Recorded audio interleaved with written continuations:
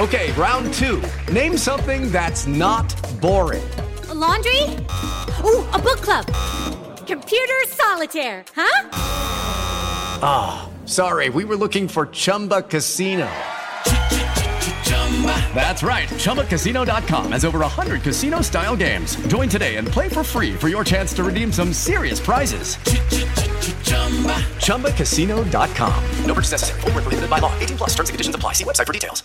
There's a difference between men and women, and men are not women and women are not men. The lawsuit stated that they were forced to let him in to a sorority. I don't know why they let him in. The Hollywood, the woke types, the lefts, none of those same people are willing to stand against rape and murder and barbaric acts. Because they're Marxists without a moral compass. Hamas and Hezbollah, when they say occupation, they mean the existence of Israel. They mean get rid of Israel.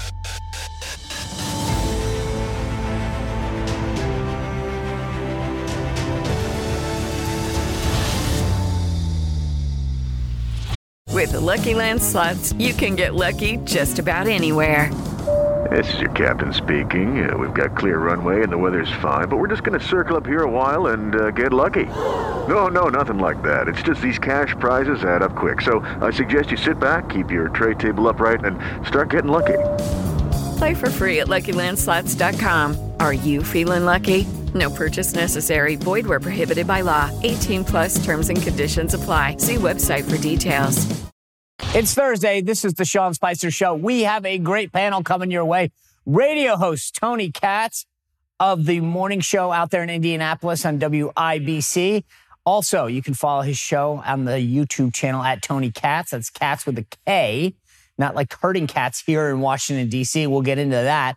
Also, Larry O'Connor, the host of WMAL's O'Connor and Company, right here in the nation's capital. All right. Please take time to subscribe, support the show. Go to Apple Podcasts, go to Spotify, go to YouTube. I always appreciate your show. Without further ado, let's bring them in. Larry Joe, good to see you. Thanks for being here today. Larry, I know that under court order you have to be here, but Tony's here under his own free will. Yeah, well, sometimes you got to give back. That's right. I appreciate that. Am I allowed to speak yet? It's the Girl Scout motto. Is this the time when I speak? So let me just start with the serious stuff because I want to get that out of the way. The thing that I thought was interesting about Biden going to Israel is when I was in the White House, a domestic trip would have taken days to turn around. Like if the president said, hey, I want to go do this, there were some ways around it. There's some ways that the Secret Service would permit it. But the idea of going into an active war zone with a number of days, I think is frankly risky. He wouldn't go to East Palestine, Ohio, but he can force his way. And I also thought, by the way, just to throw this out there, it was interesting because Zelensky of Ukraine had wanted to go and they said he can't come, but they're letting the president of the United States. I get it. Tony Katz, what do you think about how this has all gone down?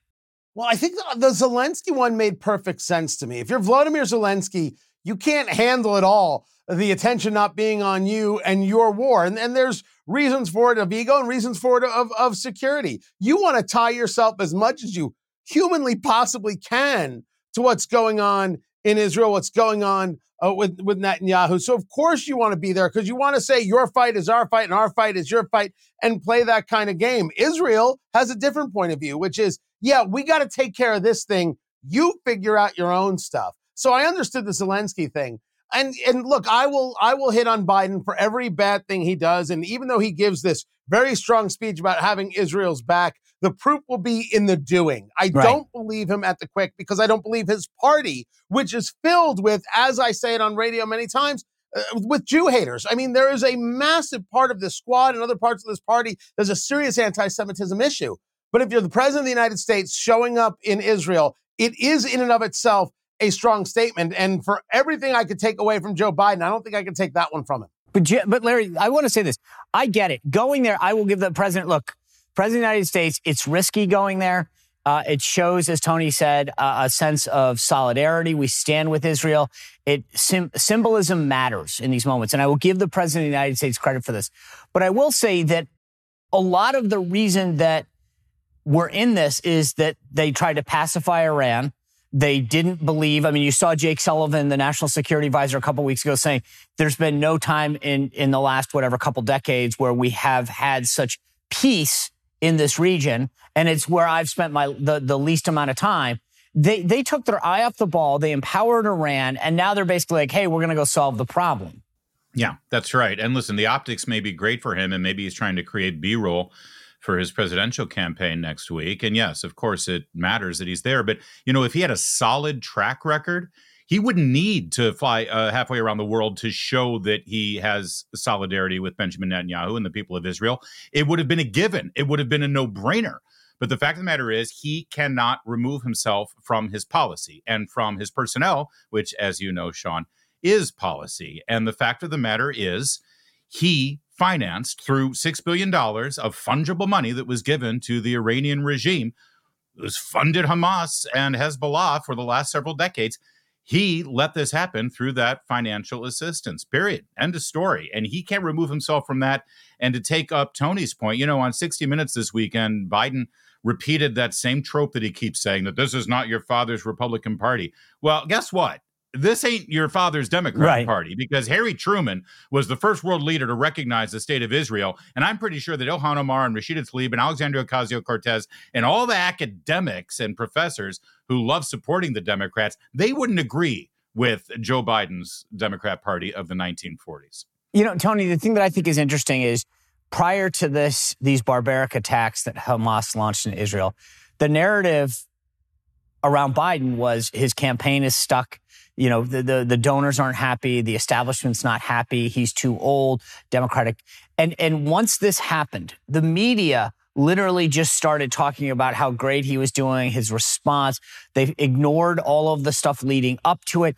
This, I believe, is the media's way of propping up Joe Biden and showing, despite what you think, he's ready to go. And the thing that I was thinking, because I just real quick, is that when he forgotten, whatever, that trip to Pueblo, Colorado, they said it was to stay back and to deal with national security issues. Now, I've been in the White House. I've traveled with the president. You can take the White House wherever you want. They can meet on the plane. To suddenly suggest that he had to stay there to oversee this was nuts.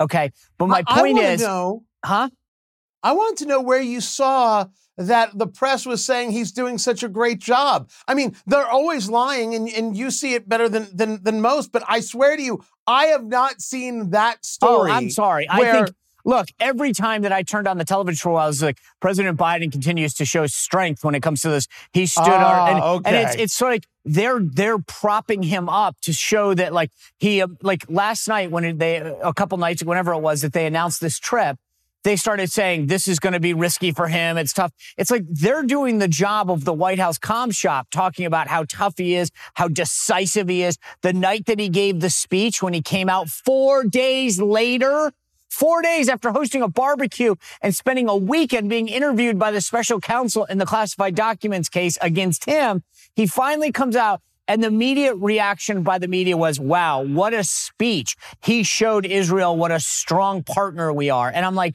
dude, you didn't take Netanyahu's call for 6 months, and now you're the strong partner? You explained well why this show matters, why Larry's radio work and work over there on Twitchy matters, the stuff that I do matters, because how could you possibly rely on these people telling you that Biden comes across strong? Let's go back to the very beginning.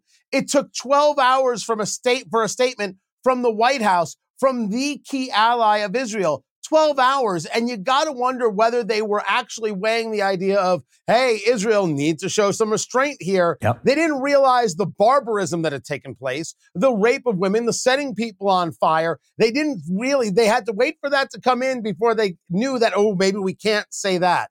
12 and also hours. On your you show, say to me that's Tony, not long. That's a ton of time. Little prop here, but I know you've been covering this about the intelligence failure, right? So they deleted a couple tweets. I mean, these guys for 4 days were like, hey, what the heck happened? They were for 4 days, maybe what the heck happens. And maybe Larry, because he's in D.C. and has a little more insight in this than I do. But I think for 4 days, they were trying to figure out, what do we say to not piss off too many of our own side? Right. I think that was the argument. And I think that is played in a much bigger way with certainly people on the right and really independents than the idea of Biden showing a lot of solidarity here. So, Well, Larry, what Tony's saying, I think, is so fascinating. I don't think it's getting covered enough. For 4 years of the Trump administration, it was you can't be on both sides of this issue. You have to condemn everything that is wrong, whatever.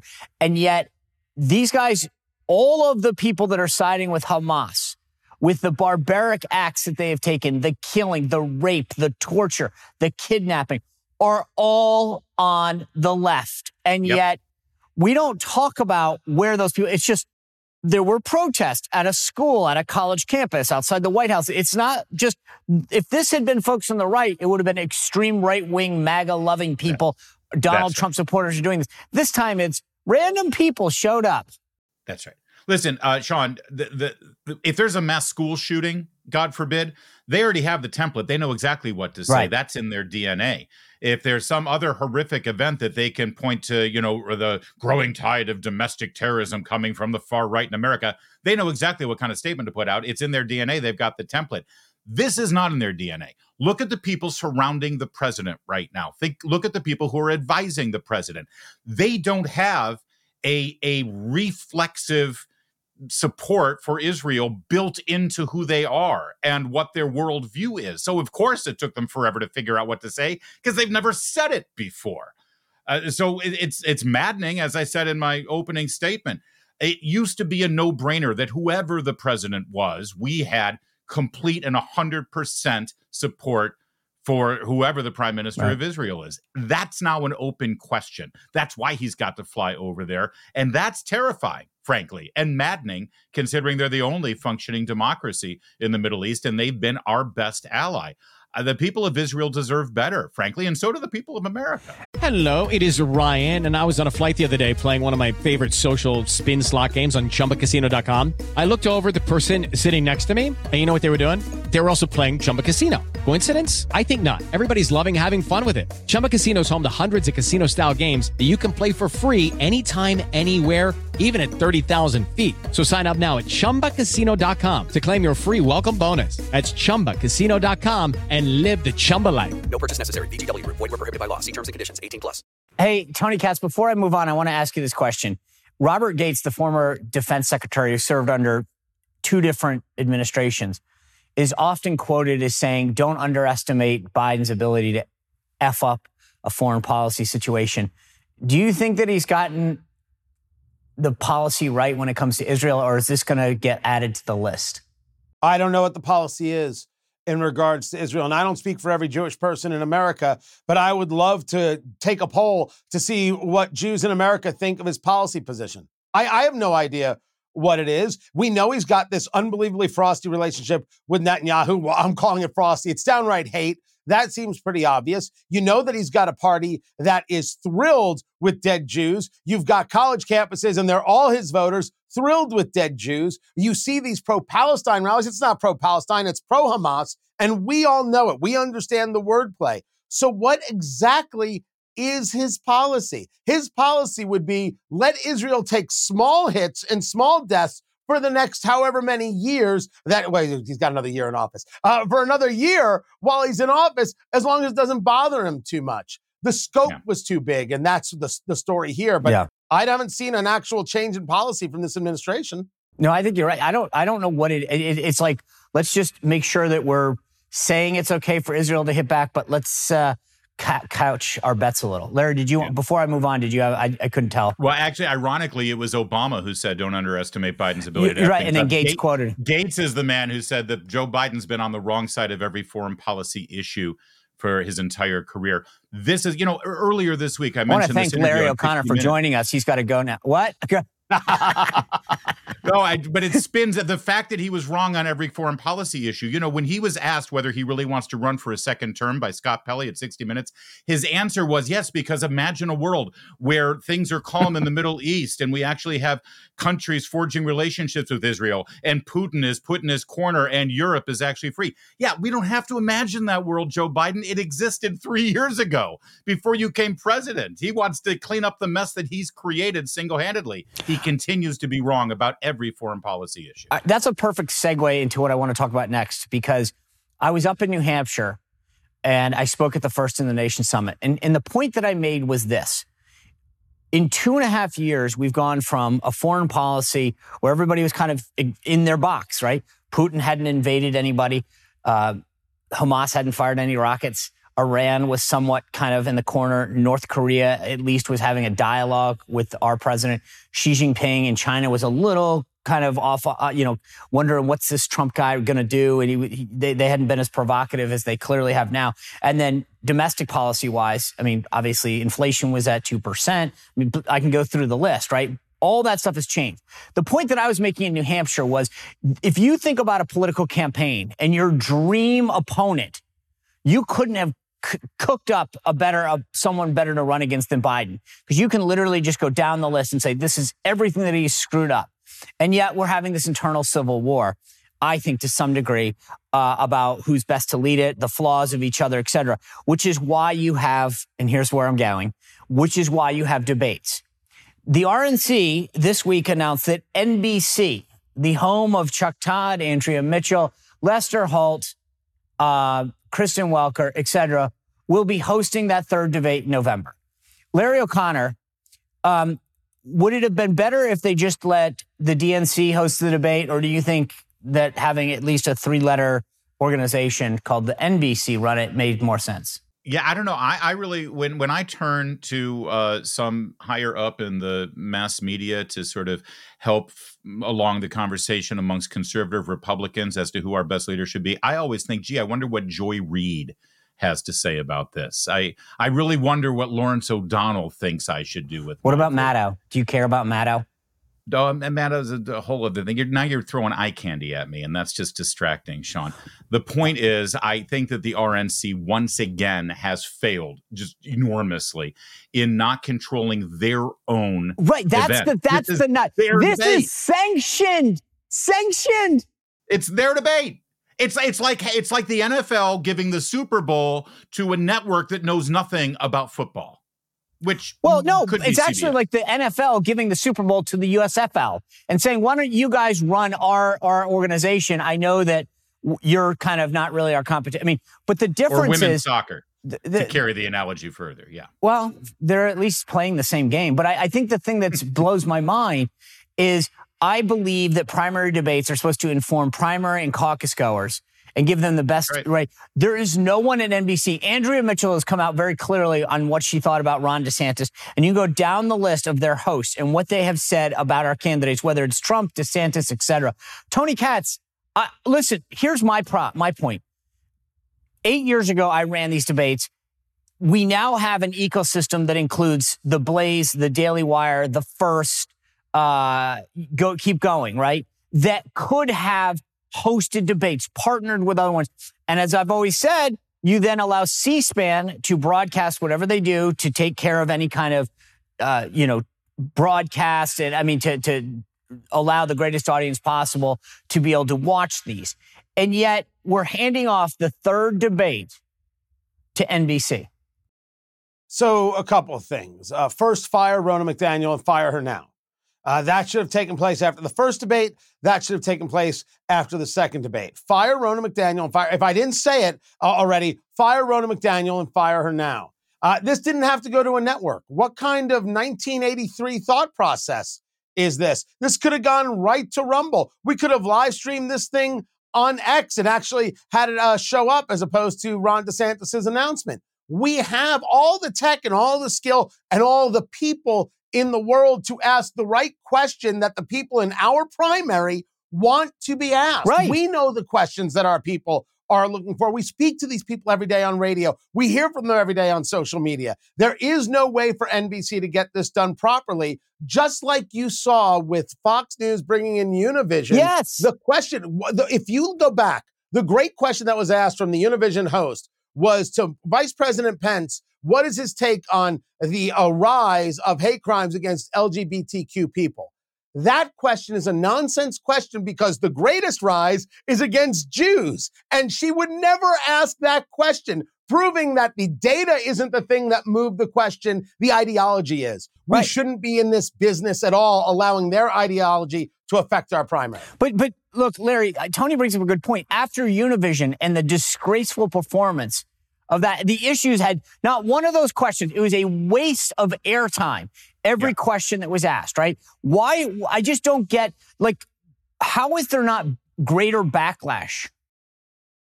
No, I have no idea. I don't know how much bigger the backlash could be. The ratings are down, and the people who do tune in and watch it pan this thing, and they complain about it. But until the candidates take control of this situation and say, no, we're done with this, nothing's going to change. I don't know who fires Ronna McDaniel because she was elected by the members of the leadership committee, right, for the RNC.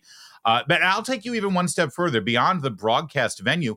Why are we buying into the idea that a professional teleprompter reader is the best person equipped to moderate these events? So I'm going to tell you this. Number one, I think instead of it, and I've said this before, any of us could, and I'm not looking to angle on this, but I think you guys talk to people every day. I don't, right? We host the show, we talk to guests, we have this, but you guys hear from callers and people, you know what's on the mind of grassroots conservative movement voters, right? So I'm in favor of saying, hey, here's what we're hearing. I think a Glenn Beck, a Ben Shapiro, a Charlie Kirk, and I'm not sure, Dana Lash. You can go down the list, but there are people who talk to our voters and our movement folks all the time about veterans issues, Second Amendment issues, life issues, border issues, things that matter, and where there's differences, frankly, in saying, hey, but the second part I would say to you, and this gets to the nut of what you're saying, is Mike Huckabee said to me at one point,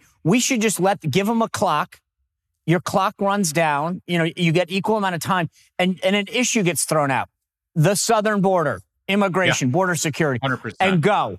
And then when your 10 minutes is up, your microphone turns out. If you want to talk for 7 minutes about the southern border, go back and forth, whatever. But then the next issue comes up and we agree on like 5-6 issues per debate. They come out and you get to talk. But why is it that we sit around and have, Tony's right. It was like a pretzel. Like, how much do you hate your party's stance on the following issues? Yes, exactly.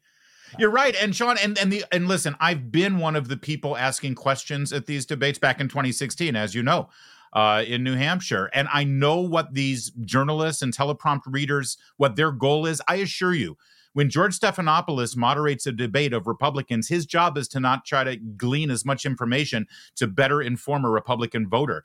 His job is to try to trap those candidates and make a viral moment and try to get his clip played over and over and over again.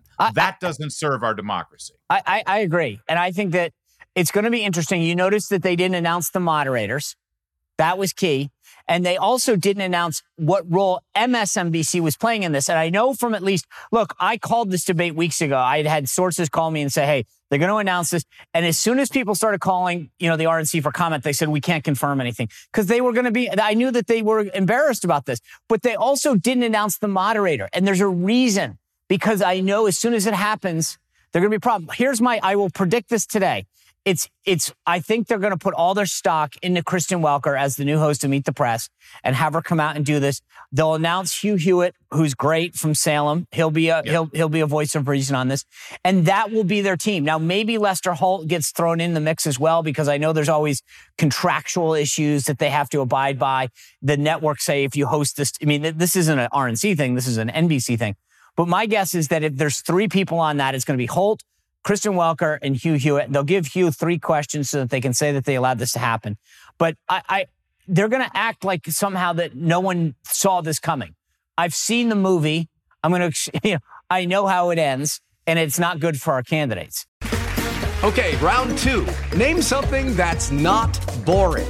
A laundry? Ooh, a book club. Computer solitaire, huh? Sorry, we were looking for Chumba Casino. That's right. ChumbaCasino.com has over 100 casino-style games. Join today and play for free for your chance to redeem some serious prizes. ChumbaCasino.com. No purchase necessary. Void where prohibited by law. 18+. Terms and conditions apply. See website for details. I do want to move on to the other debate this week that is going up. There's a little bit of a debate between Candace Owens over at the Daily Wire and Megyn Kelly. Let me kind of read you in on this in case you're not following it. Basically, there were these students, as we just talked about, all over the country that are protesting, siding with Hamas under the guise of supporting Palestine. And some of them are being blacklisted, right? There's a law firm in D.C. that said that they were withdrawing a associate or a summer internship from one of the students that got named. You saw Harvard dealing with taking down the names of some of these students that were part of this group. And Meghan says, good, they should be blacklisted. Candace Owens comes out and says, wait a second. I was young and stupid once. We shouldn't, tar these kids for life because they did something during college.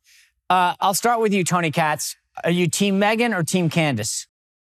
This is the cancel culture conversation in a different form. And I will tell you that we have all seen somebody have their career ruined for an errant tweet they sent 10 years ago. And that's team Candace. And no one cared at all. The people who are supporting Hamas, and it should be clear that they're not engaged in any pro-Palestine movement. They're engaged in Hamas support. They're engaged in the support of murderers. I think it is fine for someone to say, yeah, I'm not giving you a job. That is different than whether or not they'll get a job in the future. These people aren't guaranteed jobs. And the only way one learns in life is from actual experience where things don't work out. And I think that is probably one of the most important lessons here. We should not take away the lesson from these leftists that when you engage in horrible things, you might get a consequence. They're so used to getting a pass over all the things in all the places. They never get called to the carpet on what they've done. Here they have. So this isn't their career is over or life is over, as we have seen happen all over the place. This is, you didn't get this job. There's another law firm out there that's happy to hire your leftism. Okay, I got this backwards. That's team Meghan. Meghan saying, hey, blacklist these kids. Larry, here's the counter argument that some of my team and I were talking about before, which is, what if you belong to the Harvard such and such club? You didn't know that your name was being associated with this. They put it on, and now you're being blacklisted because of this. So that's a nuance to this. What do you think? This is super easy to resolve, really? Frankly. I always like to go back to, the Bible and take a look at how you're supposed to deal with sins and repentance. See, cancel culture is when you're a teenager and you put out a really horrific joke on social media, and it's clearly a joke. People try to ruin your life, and you say, listen, I'm smarter than that. I wouldn't say anything like that now. I've learned, I've grown, I repent, I'm sorry. And they still try to ruin your life, even when you say that. If these people want to not be blacklisted and they want to have a career and get that job that right now is in danger, it's really easy. All they have to do is repent. All they have to do is say they've learned. All they have to do is disavow it and actually actively work against those horrific, evil people who they were once aligned with. But they're not asking for that. They're just asking for carte blanche. And to Tony's point, if they want a job, that's fine. But you know what? There's 2 college students right now sitting at one of these Ivy League schools. One of them threw down with the pro-Hamas lobby. The other one is a member of the Young America's Foundation chapter. I think the one at YAF should be rewarded before the one with pro-Hamas tendencies gets the same kind of job. So I'll tell you what, let's hire all the young Republicans on campus and all the members of Young America's Foundation. And if there are any jobs left over, then maybe we can give one to the pro-Hamas terrorists. So that is very Solomon right there. We're going to stay just splitting the baby. Look at him. Well, because it's not just about punishing the person who did something wrong. How about rewarding those same aged college students at the very same college who actually have a brain and actually have a moral compass and didn't do that, who actually made the right choice? Let's reward them for that. But Tony, there's a lot of folks on the right that have said canceling someone is wrong. So is it to the nut of what Larry's saying, which is the repentance is the key? Because there are a lot of the folks that came to Candace's side said, hey, we've been saying that cancel culture is wrong, so we shouldn't engage in it now. Is it cancel culture, or is it the means by which it happens, meaning you got to go Larry's route and repent?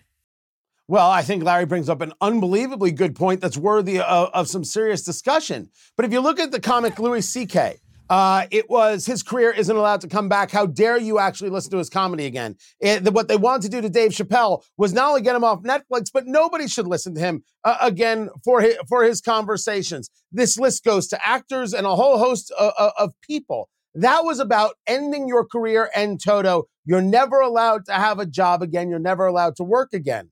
This is a company saying, I'm not hiring you.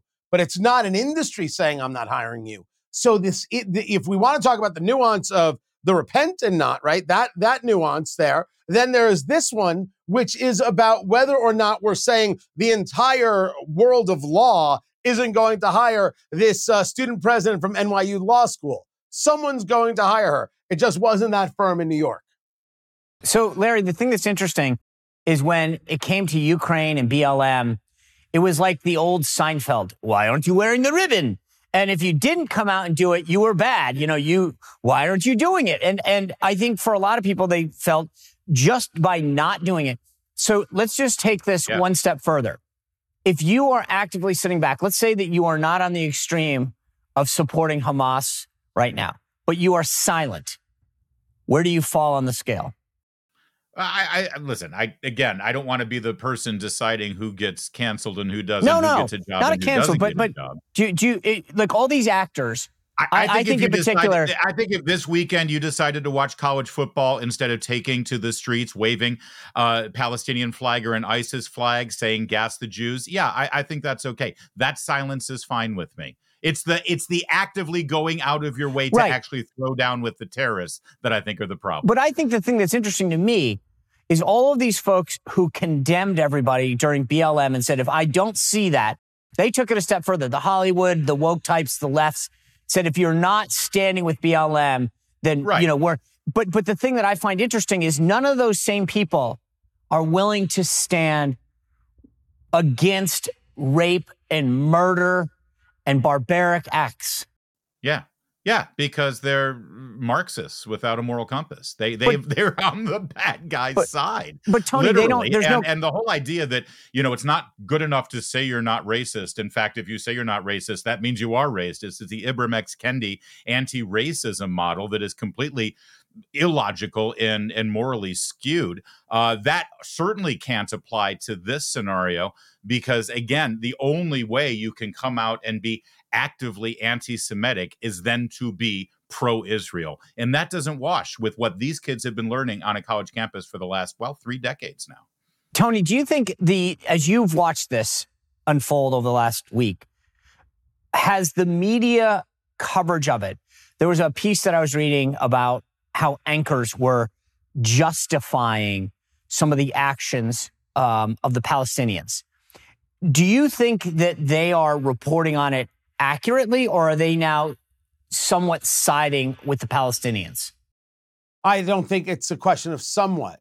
I think that their natural inclination in way too many of these network jobs is to side with the Palestinians, that Israel is, the Palestinians, that Israel is the problem, that Israel is the impediment, that Israel is the issue. If Israel would just stop X, if Israel would just stop building Y, if Israel would just stop doing Z, and you know this by hearing the term that this is the most extreme right-wing government in Israel's history. I assume some people would have thought that when Israel got formed, but I guess it's just now. And you keep hearing that over and over and over again to try and tie the Israeli government to, when you hear the word extreme, of course, they bring up former President Trump. That is proof positive of where they're at in this. So no, of the vast majority of what we've seen, at least on the cable news side and even in the broadcast side, has been despicable in this in terms of who they brought on. They want to engage in what Gad Saad referred to as amnesia of causality. They only want to focus on Israel's response. They don't want to focus on what happened here, which was Hamas, a terrorist organization, which is ISIS, butchered, raped, and burned alive 1,400 people. I thought the other thing that was interesting, Larry, Steve Krakauer, who I think does a phenomenal job at Fourth Watch, was talking about how during the Trump administration, so many of these folks use single sources, right? So they would say, according to someone, this happened. It was a fact. No debate about it, right? In reporting on what Hamas had done, they'd say allegedly killed a young woman or, unconfirmed did this to a young child or whatever. And it was like, wait a second. So now you guys are worried about your sourcing. Before, when it was anti-Trump, it was, we don't really care if it's true or not. We got a guy that says it's okay. When there are pictures, there was one of the examples that he gave in his Fourth Watch newsletter where he literally says that despite photographic evidence, because the reporter hadn't seen the atrocity, that they couldn't say it was confirmed. Yeah. Yeah, no, it's a great point, actually. I mean, all these Hamas terrorists are probably watching that saying, guys, we used body cams and threw it on TikTok for a reason. And now you're saying allegedly, come on, give us the credit. We want it here. They literally put it out there on social media for everybody to see. And to your point about whether the media is biased here, I'll give all of your viewers a clue here. If you hear any journalist or anchor either using the term occupation or letting their guest use the term occupation, you know that they're liars, because we all know that Israel hasn't occupied Gaza for close to 20 years now, number one. And number two, when they say occupation, the anchor, the host, Jake Tapper, I'm begging you, do this just once. Stop the interview and say, could you define occupation for me, please? Right. Because from the position of Hamas and Hezbollah and Iran and all of the pro-terrorist lobby out there, when they say occupation, they mean the existence of Israel. Right. They mean the political boundaries that were defined in 1948. To them, that's what occupation is. So when you hear some college professor or a member of the Democratic Party in the House of Representatives saying the same thing, they mean get rid of Israel. Right. And unless they call them out on it, they're part of the problem. I want to switch gears and get your take on the story that was in the Washington Post that, excuse me, blew my mind. This was the headline here. A trans woman joined a sorority, then her new sisters turned on her. A 21-year-old University of Wyoming student was looking for community. Instead, she faced death threats, a federal lawsuit, and an attempt to kick her out. Okay, so you read this and you think, wow, this is just this woman who's trans. It's so sympathetic. She's looking to belong. What the Washington Post never told us was that this woman apparently had several instances of making people feel uncomfortable. Another sister in the sorority alleges that she was weird at a slumber party. Quote, he would not leave until after the girls fell asleep. He was supposed to leave by 10 p.m. When the lights had been turned off and other pledges were trying to sleep, he started singing God rest ye merry gentlemen himself in the corner of the room. He did not leave until midnight. The next night, he stood silently in the corner near the other doors where the pledges were changing from their sleeping garments into clothing.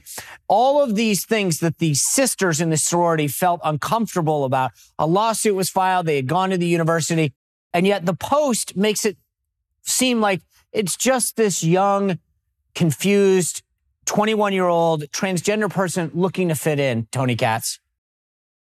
Well, I don't know why the sorority let him in to begin with. And there's a difference between men and women. Men are not women and women are not men. So I won't use pronouns that are inappropriate here. I don't know why they let him in. Why did you invite this in? The lawsuit stated that they were forced to let him in to a sorority? Well, no, the sorority let him in, but the women, 7 of the sisters, were working with lawyers to oust this person. And on March 27th, they filed a lawsuit in federal court against Artemis and Kappa Kappa Gamma. So the sorority let him in. And at least 7 of these sisters who've now faced total backlash were saying, we have a problem here. This individual was asking random questions, was taking pictures of their pledges without consent, attending a yoga class, watching, instead of participating, stood in the back. Yeah. And this is why I started with, why did you let him in to begin with? And if you now have the 7 of you who recognize that this is madness, you're supposed to quit. You're supposed to walk out and say, my God, I just avoided a bullet here. Who would want to be around this crazy? These chicks don't understand feminism to begin with. And then go about starting your own or joining somewhere else. Right. Well, I mean, that's only part of the amusing that Sean, it is amusing that the Washington Post finally found this story and then presented it to their readers the way they did.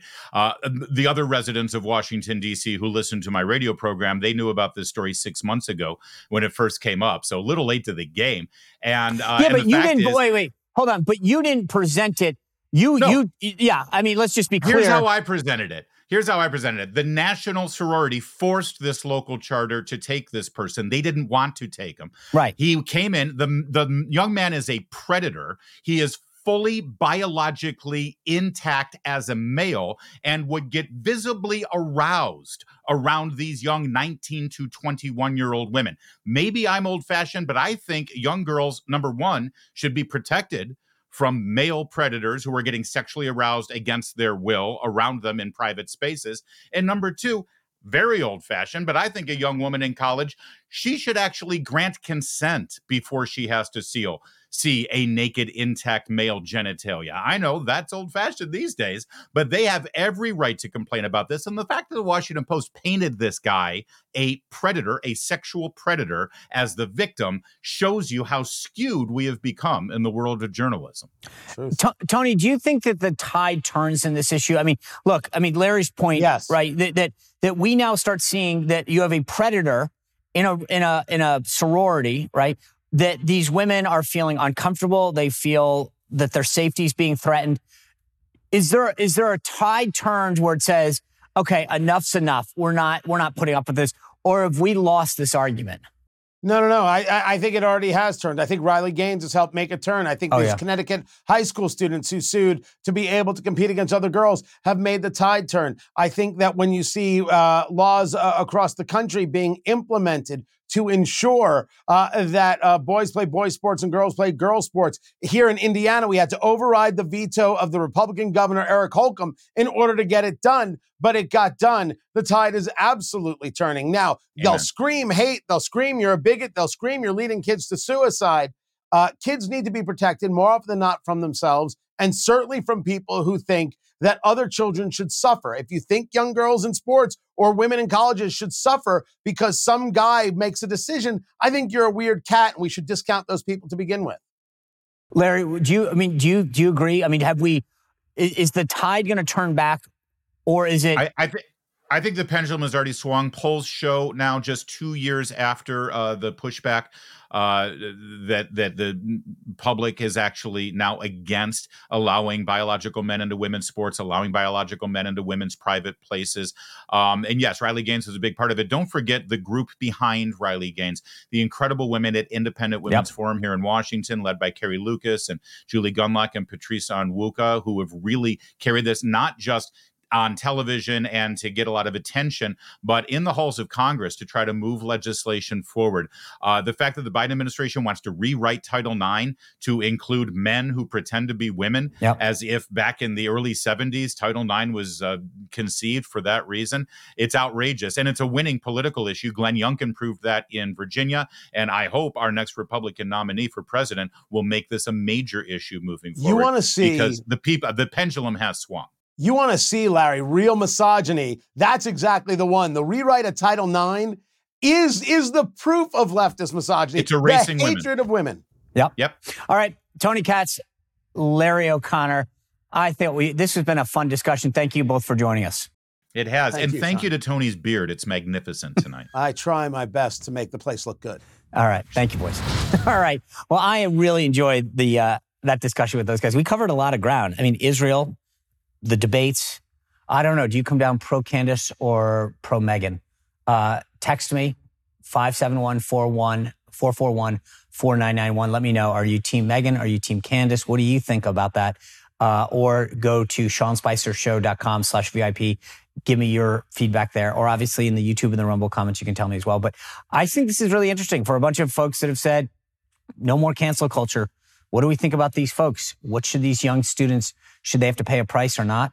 Anyway, tomorrow, Carol Swain is here and Congressman Kevin Hurd of Oklahoma. He's the chairman of the Republican Study Committee.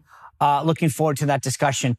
Thanks for all of your support for the show. Please continue to share this with others. Subscribe both on Apple Podcasts and YouTube. And we'll see you right back here tomorrow on The Sean Spicer Show. Step into the world of power, loyalty, and luck. I'm going to make him an offer he can't refuse. With family, cannolis, and spins mean everything. Now, you want to get mixed up in the family business. Introducing The Godfather at ChumbaCasino.com. Test your luck in the shadowy world of The Godfather slot. Someday, I will call upon you to do a service for me. Play The Godfather, now at ChumbaCasino.com. Welcome to the family. No purchase necessary. VGW Group. Void where prohibited by law. 18+. Terms and conditions apply.